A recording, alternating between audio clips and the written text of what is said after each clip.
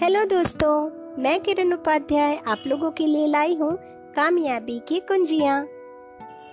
इस एपिसोड में मैं आप लोगों के लिए लाई हूँ कहानी पराजय का सामना करने की शक्ति। 8 साल का सचिन कभी स्काउट्स का सदस्य था। एक बार स्काउट्स के सदस्यों के लिए कार दौड़ प्रतियोगिता का आयोजन किया गया। वह कोई साधारण प्रतियोगिता नहीं थी। संगठनकर्ताओं ने प्रतियोगिता का आयोजन इस प्रकार किया कि स्काउट्स के सदस्य स्वयं अपनी कार निर्मित कर प्रतियोगिता में भाग लें। प्रतियोगिता की तैयारी के लिए उन्हें स्वयं की कार का निर्माण करना पड़ा। उसके लिए आयोजकों ने स्काउट्स के सदस्यों को 4 छोटे टायर एवं कार के बॉडी के निर्माण के लिए पर्याप्त लकड़ी भी उपलब्ध कराई। उन्हें कार निर्माण की जानकारी के लिए एक बुक भी दी गई। इस कार्य के लिए वे अपने माता पिता की मदद भी ले सकते थे। कार निर्माण के सामान के साथ उस दिन सचिन उत्साहपूर्वक घर पहुंचा। उसने अपने पापा को पूरा विवरण दिया, मगर सचिन के पापा ने इसमें जरा भी रुचि नहीं दिखाई।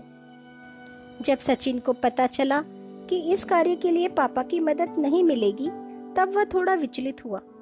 फिर भी सचिन ने हिम्मत नहीं हारी। अपने सामर्थ्य अनुसार उसने कार का निर्माण का कार्य प्रारंभ कर दिया। तब सचिन की माँ उसकी मदद के लिए आई। उन्होंने तो लकड़ी का काम कभी नहीं किया था, फिर भी औजार मंगवाकर काम प्रारंभ किया। दोनों के बहुत दिनों के प्रयास करने पर एक कार बन गई।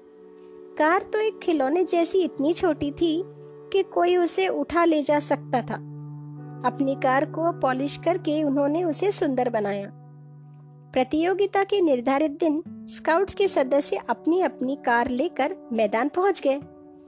उनमें से अधिकांश लोगों की कारें देखकर सचिन का चेहरा उतर गया। वे सब बहुत खूबसूरत दिखाई पड़ती थी। पेंट लगी हुई प्रस्तुत खूबसूरत कारों की तुलना में सचिन की कार तो कुछ भी नहीं थी।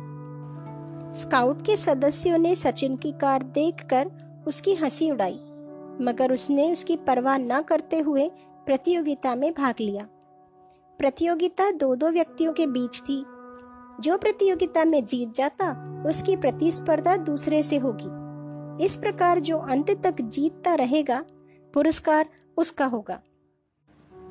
प्रतियोगिता की सीमा रेखा में खड़े होकर कार को आगे की ओर धक्का देना है। जो कार लक्ष्य रेखा पर सबसे पहले पहुंचती है वह विजयी घोषित की जाएगी। यह प्रतियोगिता जीतने का नियम था।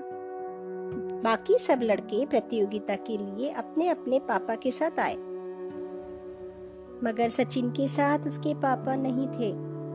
उसके साथ उसकी मम्मी थी। सचिन ने अपने पापा की अनुपस्थिति का दुख प्रकट नहीं किया।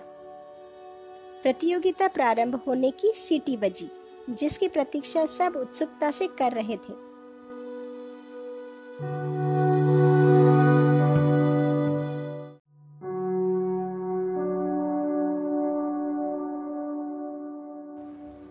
जब सचिन प्रतियोगिता में भाग लेने लगा, तब से किस्मत उसके साथ थी। एक एक को पराजित करते हुए वह प्रतियोगिता के अंतिम दौर में जा पहुंचा। अंतिम खेल की सीटी बजने से पहले सचिन ने रेफरी से आग्रह किया, प्लीज मुझे जरा समय दीजिए, मैं थोड़ी प्रार्थना करना चाहता हूँ। सचिन के आग्रह के अनुसार प्रार्थना करने के लिए उसको समय दिया गया। उसने घुटने टेककर आंखें बंद करते हुए 1.5 मिनट तक प्रार्थना की। प्रार्थना समाप्त होने पर उसने कहा, मैं तैयार हूं, हम प्रतियोगिता प्रारंभ करें। अंतिम खेल प्रारंभ हो गया, जिसकी प्रतीक्षा सब कर रहे थे। उत्सुकता के साथ सब यह मालूम करने के लिए खड़े थे कि कौन जीतेगा। सचिन की कार सबसे आगे पहुंच गई। उसने विजय हासिल की। सचिन ने आकाश की ओर देखते हुए कहा, ईश्वर तुझे धन्यवाद। वह आनंद के मारे उछल पड़ा। पुरस्कार वितरण के समय स्काउट मास्टर ने सचिन से पूछा, विजय हासिल करने के लिए तूने प्रार्थना की थी, है ना? सचिन ने इनकार करते हुए कहा, जी नहीं, ऐसा करना ठीक नहीं है। मैंने इसलिए प्रार्थना की थी कि ईश्वर मुझे शक्ति प्रदान करे, यदि मैं हार जाऊं तो रोऊं नहीं। सचिन के मनोभाव और हमारे मनोभाव में कितना अंतर है। हार जाए तो पराजय का सामना करने की शक्ति के लिए सचिन प्रार्थना करता है। हम तो सदा सब जगह विजय हासिल करने के लिए प्रार्थना करते हैं। अपने पापा का प्यार एवं सहयोग न प्राप्त होने पर सचिन सचमुच दुखी था, मगर उस दुख से विचलित न होकर प्रतियोगिता में भाग लेने के लिए वह तैयार हो गया। हमने देखा कि प्रतियोगिता के अंतिम दौर में उसने किस बात के लिए प्रार्थना की।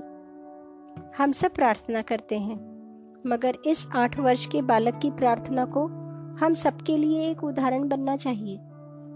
उससे हमें बहुत कुछ सीखना है। अक्सर हम अपने उद्देश्य की प्राप्ति के लिए प्रार्थना करते हैं।